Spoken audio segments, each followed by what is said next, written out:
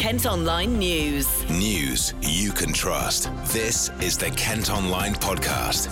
Lucy Hickmott. It's Friday the 25th of October. Coming up, more arrests after 39 bodies found in lorry. We have heard local residents saying that they've seen activity, people coming out the backs of lorries and trucks over the last few months. So it could have been quite a frequent occurrence. Vaccination targets for preschool children missed. The system for vaccination invitations and then recall after that isn't working well. It's not consistent across the country and it varies between GP practices. And mum with cystic fibrosis can now get life-saving drug. It's definitely going to give me years with my husband and my son, which is something that I had come to accept that that wasn't going to be available to me. Kent Online News. 2 more arrests have been made by detectives investigating the deaths of 39 people found in a lorry container in Essex, not far from the Dartford crossing.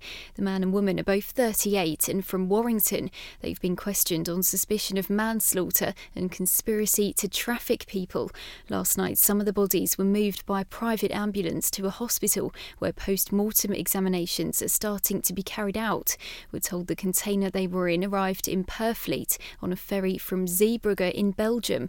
Former Border Control Officer Chris Hobbs says this tragedy raises questions about border security. I think crime networks who are engaged in trafficking, smuggling of human beings will look for a weak spot. And when they find that weak spot, they will exploit it. They run their own intelligence systems, just like the police do. And information and intelligence is fed back to them and they will act on it. And Purfleet really is one of the smaller ports. As far as I'm aware, a report in 2016 stated that Purfleet did not have a permanent border force presence. There simply isn't one there other than visits by mobile, what we call mobile units. And that was commented on by the Chief Inspector of Border and Immigration, David Bolt. So it looks as if they've thought basically Purfleet was a soft option and they went for it. And of course we don't know how many successful runs this particular crime network and others have made into Purfleet. We have heard local residents saying that they've seen activity, people coming out the backs of lorries and trucks over the last few months. So it could have been quite a frequent occurrence, but of course this one has ended in absolute tragedy. As I said, back in 2016 there was a report that stated that Purfleet was not staffed by Border Force officers. As a number of smaller ports, simply there's not the resources to staff them. So I think as far as Purfleet are concerned, it's a smaller port. There's not any visible sign of any major law enforcement activity, and so it's an ideal opportunity for people smuggling or trafficking human beings to get their people into the UK without being noticed. And that really is something that I think will be part of the police investigation into this whole tragic event. There are a number of devices now that will help detect whether containers or lorries actually have clandestine human beings hidden within them. That could be CO2 detectors, for example. It could be X-ray machines that can X-ray inside of the vehicle. Now they're banned in France. They're not allowed to use them in France. And there's other various sophisticated detectors that are supposed to be able to pick out human beings, as I say, inside containers and trucks, one of which, interestingly enough, has been loaned or given to Zeebrugge by UK Border Force and by the Home Office. Now, whether that was in operation, whether that's in operation 24 hours a day, how that works, how successful it is, I don't know. But there's certainly something there in Zeebrugge, a detection device that has been placed there by the Border Force, by the Home Office. And there also in Zeebrugge, there are a number of UK Border Force officers, but it is not a control, it's not a British passport control as we see in Calais, for example. I think it's very, very difficult in busy ports to actually check every single lorry, every single container. And as I say, Zeebrugge isn't one where the British will have a huge amount of influence. They will obviously have some. So it really depends on how thorough the security arrangements are in Zeebrugge and what the detection equipment is. But it is very, very difficult. Zeebrugge is a busy port. So if you're going to check everything thoroughly, you would have a huge log jam of vehicles. It will become very, very difficult. Having said that, obviously it's something the Belgian authorities will be looking very closely at. How could they perhaps have prevented this tragedy? So I think there's going to be a major review of security at ports, both here and in Belgium, that will take place over the next few months. Meantime, 2 men have been arrested after 8 migrants were found in the back of a van after abandoning a boat in Kent. It's understood the vessel was left in Sandgate near Folkestone on Wednesday morning before Essex police stopped the vehicle near Chelmsford. A 44-year-old from Colchester and one of the Iranian nationals in the van have been questioned by detectives. Kent Online reports. Police have cordoned off an alleyway in Maidstone following reports of a rape. It's said to have happened at around 7:30 last night as the victim, who's in his 20s, was walking between Brewer Street and Union Street. Officers are keen to speak to anyone with information. The Health Service has been told it's failing to hit key targets for vaccination rates among preschool children in Kent and Medway. The National Audit Office says the take-up goal of 95% has been missed for all 7 jabs in the county. The report's author Ashley McDougall has been telling us why fewer parents are getting their children immunised. Well, there's no single cause for the decline, but there are lots of things that have been affecting the rates. Probably the first one is to go back to 2013. There was an NHS reorganisation, and the reorganisation affected and fragmented the vaccination programme. Now, the vaccination programme, as you can imagine, has lots of organisations, people, parents, and it all has to work well. Once you change a system slightly, it affects how well systems can perform, and that's what happened in this one. So the system just became a bit more fragmented and not working as well as it could. The second one is much more direct. It's that people have to be invited to have their vaccinations for their children, and the system for vaccination invitations and then recall after that isn't working well. It's not consistent across the country, and it varies between GP practices. Probably the third factor is parents have reported that they can't always get the appointments. So they need an appointment, they've got the letter, they know they want to be vaccinated for their children, and they can't get an appointment with the GP, and that's where parents have reported having a problem. That was their main reported obstacle. Parents are overwhelmingly confident in vaccines. 95% of them, when Public Health England survey, say they have full confidence in the vaccines and the vaccination programme. So that's not the problem. The problem is one of them is a physical problem about getting the appointments with the GP practice. Now, it's often nurses, so it's how a practice will decide how it sets up its vaccination service and what they offer, and that's where parents are reporting a problem. The problem with not reaching the 95% vaccination target is that there are too many people who can be carriers of infection. So if you have 95% vaccination rates, that means that if someone gets measles, or perhaps they've gone on holiday and brought it back, they won't be able to pass it on to other people because they will be vaccinated. If fewer people are vaccinated, they can pass it on to one person who then passes it on to another person, and that's how it will spread through the country. So 3 years ago, in 2016, the World Health Organization said that the UK had measles elimination strategy. So that meant that measles were not passing from person to person to the next person. This year, 2019, the World Health Organization withdrew the measles elimination strategy because there were too many cases where measles is now being passed around the country in between people and continuing to be passed around the country, and that's because not enough people are vaccinated. They call it herd immunity. So if you have enough people vaccinated, it stops infectious diseases spreading. The Department for Health say they're taking urgent action to reverse the recent decline. Kent Online News. At kentonline.co.uk you can see the moment a motorcyclist came within inches of being hit by a high-speed train near Gravesend. The near miss happened as he was riding illegally over the Seanmead pedestrian crossing last weekend. A man suffered burns in a garage fire on the Isle of Sheppey. He had to be given oxygen after the blaze broke out in Waverley Avenue in Minster just before 7 last night. It's not known yet how the fire started. A Kent mum's been told she can now access a life-saving drug on the NHS. Carly Pleasant has cystic fibrosis and has been battling for the past 4 years to be able to get Orkambi. The health service has now reached a deal with a pharmaceutical company to provide the medicine. The 29-year-old from Sittingbourne got a phone call from Health Secretary Matt Hancock. He telephoned me personally and broke me the news, which was absolutely, one of the most shocking phone calls I've ever received in my life.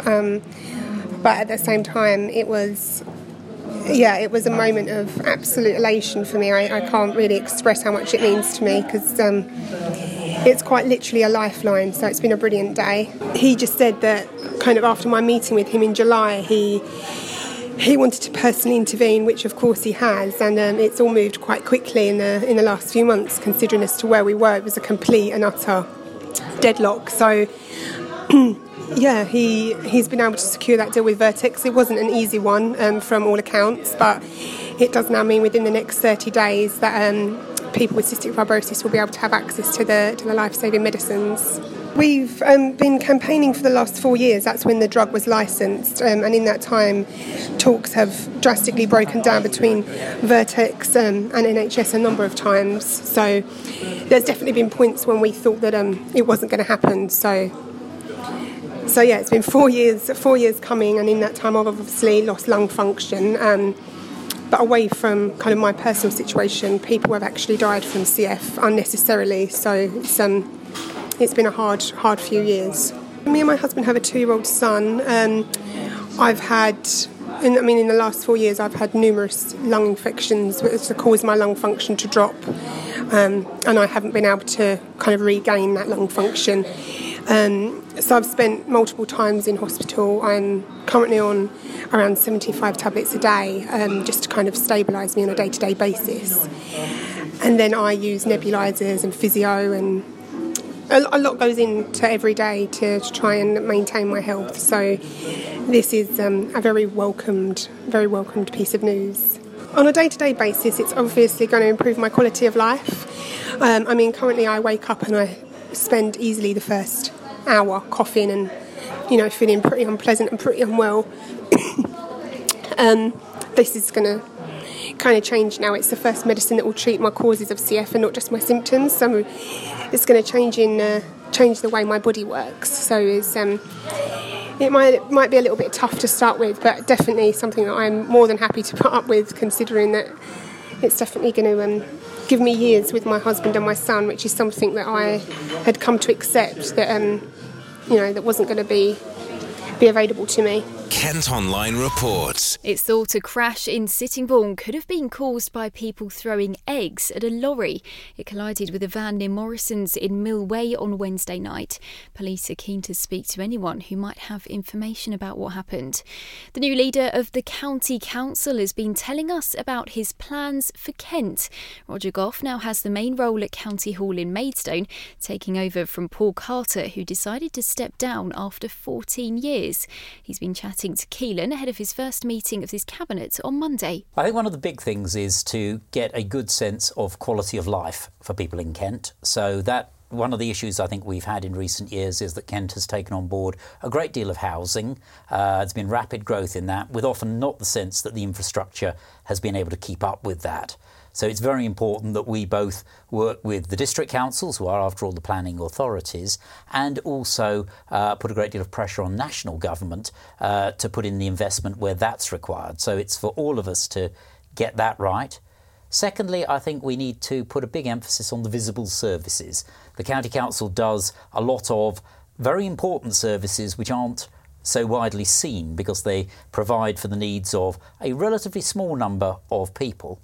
But we also have responsibilities across highways, the work of our community wardens out in parts of the county, or a whole range, country parks, a whole range of activities that are actually much more visible. And I want us to see us stepping up the pace on that, particularly now that we've had a slightly more favourable financial settlement from government, albeit only for a year. And you mentioned housing right at the top, though, which is one of the big talking points in the county at the moment. We've done plenty of stories where there's been plans put forward and then people are protesting, saying you can't build here because it's a green space, for example. How do you go about pleasing everyone whilst trying to meet the targets? Well, firstly, I don't think you can please everyone. That's, I'm afraid, just one of the realities. But secondly, clearly the decisions on housing rest very much with the district councils. They are the planning authorities. They will have to make many of those judgments. Where we come in is that we are one of the major providers and supporters of infrastructure. As I say, very often we found a situation where the widespread sense, I think, of people in Kent has been not only are we getting the housing, we're not getting the infrastructure that's going with it. So what we've looked to do, and this started actually before my time taking over as leader, but it's a big priority, is working with those district councils to ensure that we get the right balance on that and actually put in the bids to government as well, because in some cases there are funding gaps there that certainly under the present system government's going to have to meet. And upon leaving, Paul Carter mentioned climate change as one of the big problems which you'll have to encounter now. We've seen protests even outside County Hall. How much do you think climate change is a problem at the moment, and what will you look to do to tackle it? Well, it's a major issue for us because we have a clear set of responsibilities in that area. We've committed to both working towards the county as a whole, so not just KCC's services, but the county as a whole being zero carbon by 2050.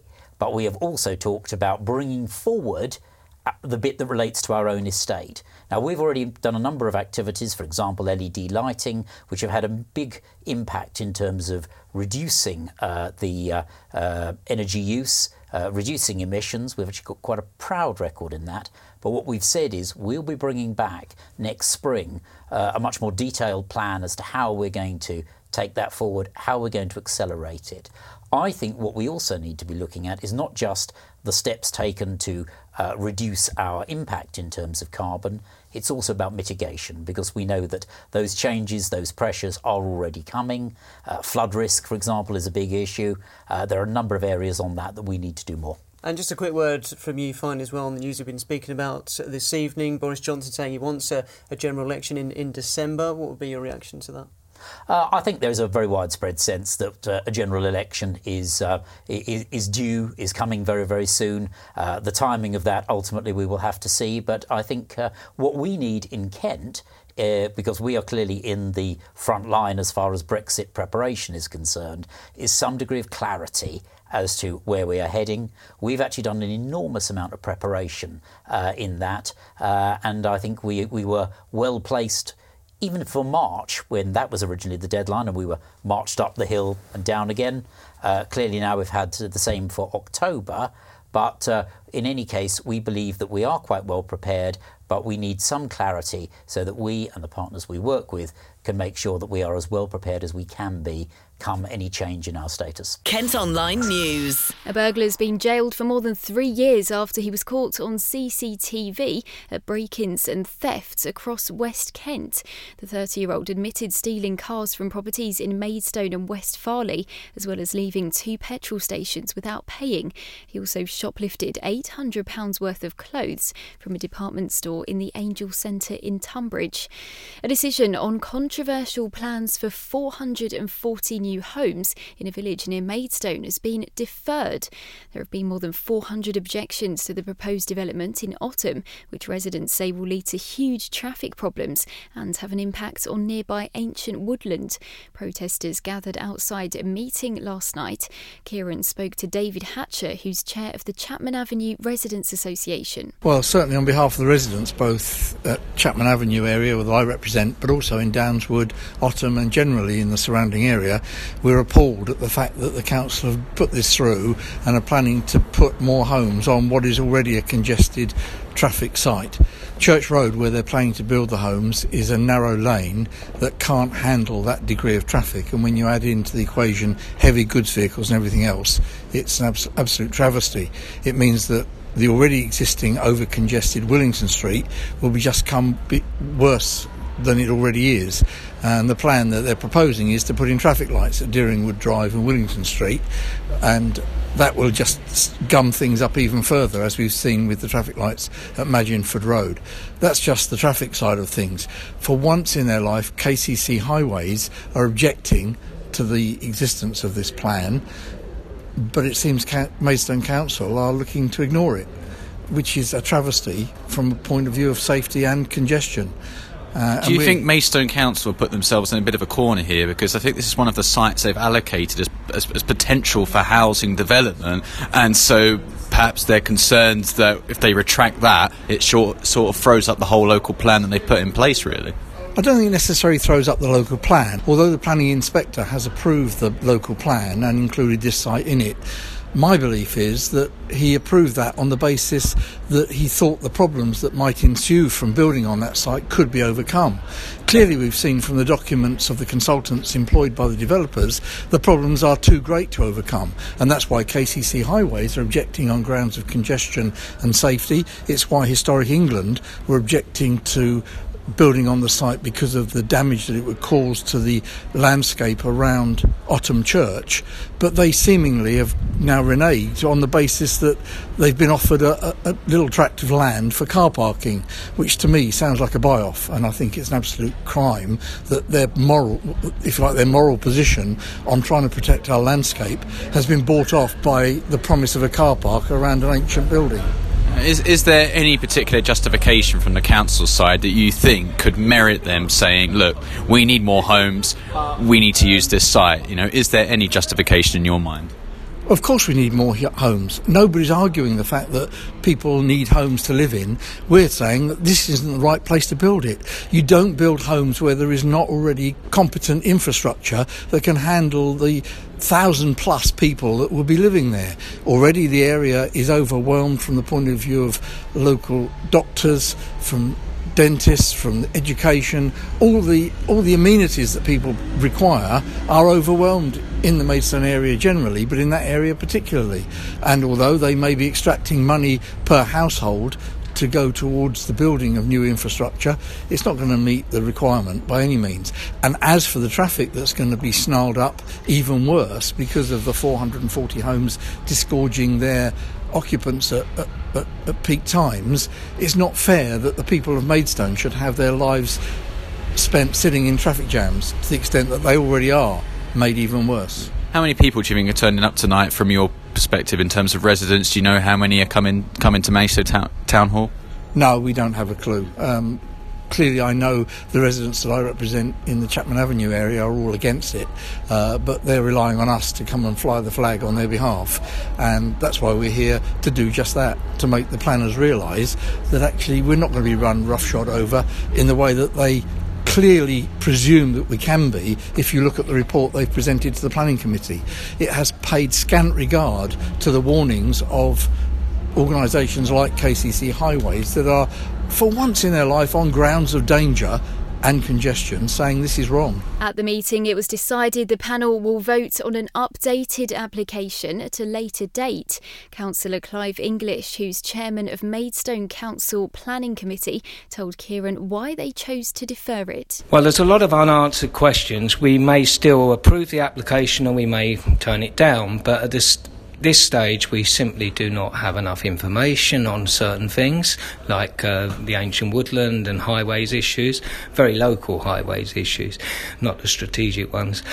And there are many things we think we potentially could improve, such as the setting of the heritage asset, the Grade 1 listed church, biodiversity and so on. So what we want to do is make an informed decision, having looked at whether or not we can improve this plan sufficiently to go ahead with it, or whether we cannot, in which case we will refuse it. And to put it in a bit of context, this is a site that is in Maidstone Council's local plan. So in essence, the government has said that this is a site that can be used to build houses, and you made a point in a meeting of saying that this application cannot be rejected on the principle of saying that it's not fit for purpose. No, we can't reject the concept of having 440 houses here. What we could reject, in theory, is this particular application because the design isn't good enough or the open space isn't good enough, etc., etc. So they would then go away and they'd have to come back with a different application. Yeah, and in terms of things that you're now looking for, to be clear to people, in this deferral, there are a couple of key aspects that you want to see resolved and looked at. Perhaps just explain a couple of those, please. Well, first of all, we've got a Grade 1 listed church. We weren't happy with the proposal to put an enormous tarmac car park in front of a Grade 1 listed heritage asset. We don't want to see any more ancient woodland lost, and in fact we think we can put a lot more ancient woodland back on the site. We aren't happy at this stage with the highway mitigation. We are going to try and see if we can get substantial highway improvements in the local area, and so on. There's also the issue of sustainable energy. There's not much on it at the moment. We need to do something about that, and we also want to see if we can actually use the drainage of the site to a sustainable urban drainage, it's called, to actually enhance the ecology and look at the site, as well as providing us a efficient low carbon energy drainage system.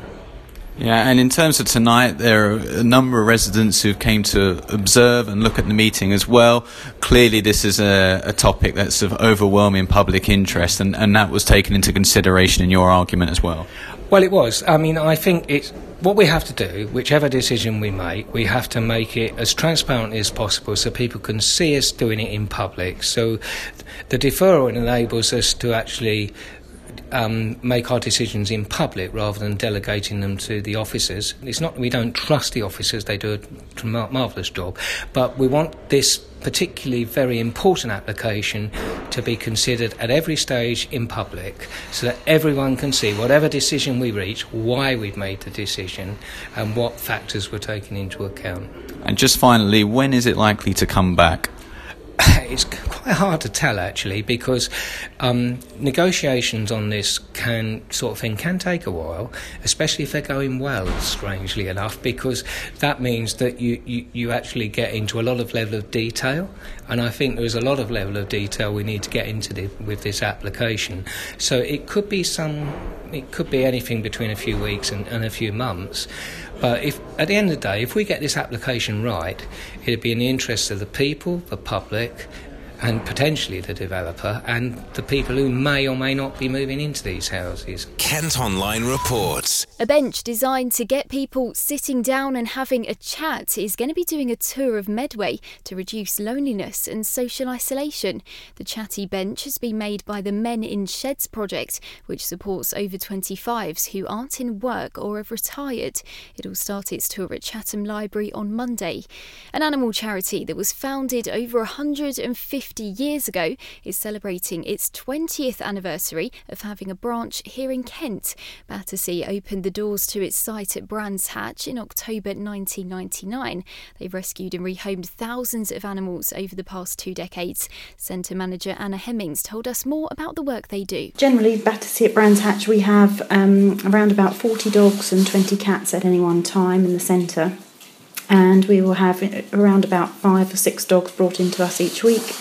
We take in a combination of animals that are either brought in by members of the public who can no longer care for them, or we also take in stray animals as well.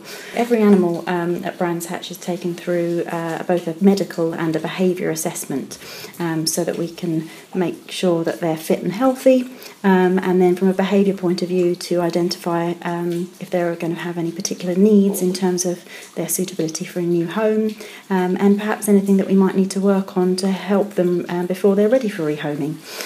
So it might be that some dogs need some help with learning how to cope with being left on their own, or perhaps behaviour. Some of them may never have been walked on a lead before, so quite often that's something that we need to get them used to and get them ready for a new home.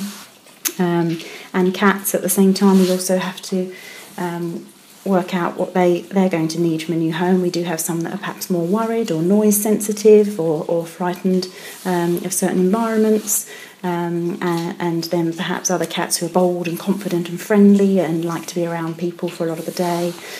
So those sorts of things help us to understand the animal and then find the right home that's going to be the right match for them.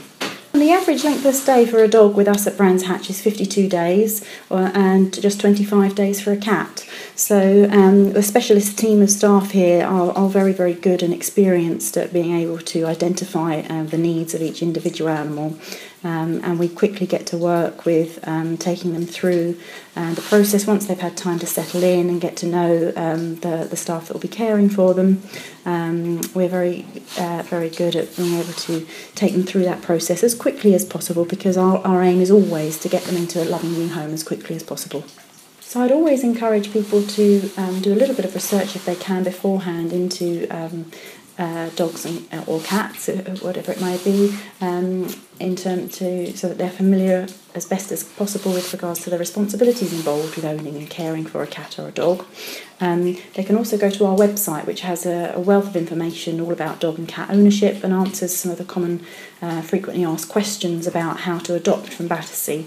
There's also a link on there that people can follow to begin their registration process to register to rehome from us. Kent Online News. If you live in Margate, you're getting the chance to have your say on how government funding should be spent. It's one of 100 places getting a share of £3.6 billion for improvement work. Anyone with ideas can tweet them using the hashtag #MyTown. A Medway family are celebrating the safe arrival of a litter of Labrador puppies, which was slightly bigger than they'd expected. The Barretts from All Hallows had been told their dog was likely to have 6 pups. She ended up having 13. You can see pictures of them at kentonline.co.uk. Kent Online Showbiz. James Arthur's been chatting to KMFM as his latest album goes to number 1. You is his 3rd record and has been released almost exactly 7 years after he won the X Factor. He spoke to Emma Joe on the hit list last night. Now, obviously, massive congratulations on your new album. It's called You. Yeah. So many wicked tracks on it. Obviously, you've collaborated with loads of people. It must have been pretty amazing to work with all these huge names. Yeah, and they're people that were very influential on me in my kind of growing up. I came from being in rock bands and stuff, so to have someone like Travis Barker from Blink-182 playing drums on one of my records, and having Adam Lazzara from arguably my favourite band, Taking Back Sunday, like that kind of emo rock thing that I love. It's been a dream. And Shotty Horror, probably my he's an amazing MC. He should be world famous for it. He's so good. And Ty Dolla $ign as well, global megastar. I've got really cool collaborations on the record and people I genuinely love to listen to. That's so important, I think, that you actually really, really like their music as well, because sometimes it can be a bit weird if you're like paired up with someone and you're like, I don't quite know if this is going to work, sort of thing. Yeah, sometimes it can be a little bit unorganic, if that's a word. Inventing words, it's all fine. It should be a word. Sometimes things are kind of imposed on you, like, we've got this for this record, but I got who I wanted, and that was great. Oh, that's so good. What's your personal favourite track on the album? I think there's a song called Homicide Love, which I wrote. It was probably the last song I wrote for the record. I just felt like it would be lovely to have a couple of songs on there that were like, that harked back to me as like a 16-year-old kid when I didn't have any rules, and like, I feel like I haven't been as raw as I could have been. I think one of the things that people liked about me when I was on X Factor is that I was kind of raw, and I didn't, I never overthought anything. I was just kind of doing my thing and expressing myself. And the last couple of albums I've maybe watered things down a little bit, and I definitely wasn't going to do this on this record. I had a concept, and it was going to be raw, and it was going to be more authentically me. If you missed it, you can hear the chat at kmfm.co.uk. Kent Online Sport. Football and Gillingham are travelling north again this weekend as they make the 270-mile journey to Accrington Stanley. There was disappointment earlier in the week when they drew 1-1 away at Shrewsbury Town. That result left the Gills in 17th place in League One, with tomorrow's opponents 1 point below them. Defender Alfie Jones told us how the team are feeling ahead of tomorrow's match. Obviously, off the back of Shrewsbury, we want to get a win. We felt like we deserved more, so this Saturday is a chance to sort of get the 3 points and start pushing up the table. Yeah, it's going to be a challenge there. I think they're a point behind us in the table, so they're going to want to pick up all the points, and we're going to want to pick up the 3 points as well. So it's going to be a tough game. It's going to be a battle up there, especially with their crowd. So we're going to look to impose our game, and I think we have the quality to beat them. Yeah, I think it's massive. It gives you that confidence to go on as well into the next few games. So I think if we can pick up that points, the 3 points there would be a massive confidence boost for us. At the moment, it's all good. The morale's high. I think there's a little bit of frustration as well because of the position we're in, and we all know we can be higher in the table. So, but all in all, the performances have been good recently. Bar sort of Oxford, but after that our performances have been strong for 90 minutes, and that's what we look to do. So now it's just getting the final cutting edge to get the 3 points. We need that just run of games. I think you see teams do it in the league when they have like back-to-back wins and they go on a run, then they push up the table. I think that's what we need now. So we definitely have the ability to do that in the change room. So confident from our side, and we just need to get the games right and get the points on the board. Gillingham have now gone 3 games without a win, but manager Steve Evans isn't too worried about their overall performances. For us, it's not been the same players that's making the mistakes. It's been a combination of different players, but it's perhaps why you played at Gillingham and not Ipswich or Sunderland and Peterborough. You're not playing the top teams because you make more mistakes than what players do at those teams, but you have to just work with them. I don't think there's ever been a manager that's been born yet that can live inside players' heads, because if he did, it would be a different game and it would help them make less errors. But no, we just work with the guys. We've got a small group, we've got a good group, we've got a positive group,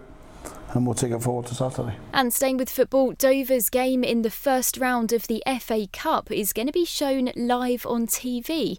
They'll welcome League One Southend United to Crabble on Sunday the 10th of November for a midday kick-off. Former England defender Sol Campbell has just taken over as manager of the opposition, who are currently 22nd in the table. That's it for now, but for more news throughout the day, you can head to kentonline.co.uk. News you can trust. This is the Kent Online Podcast.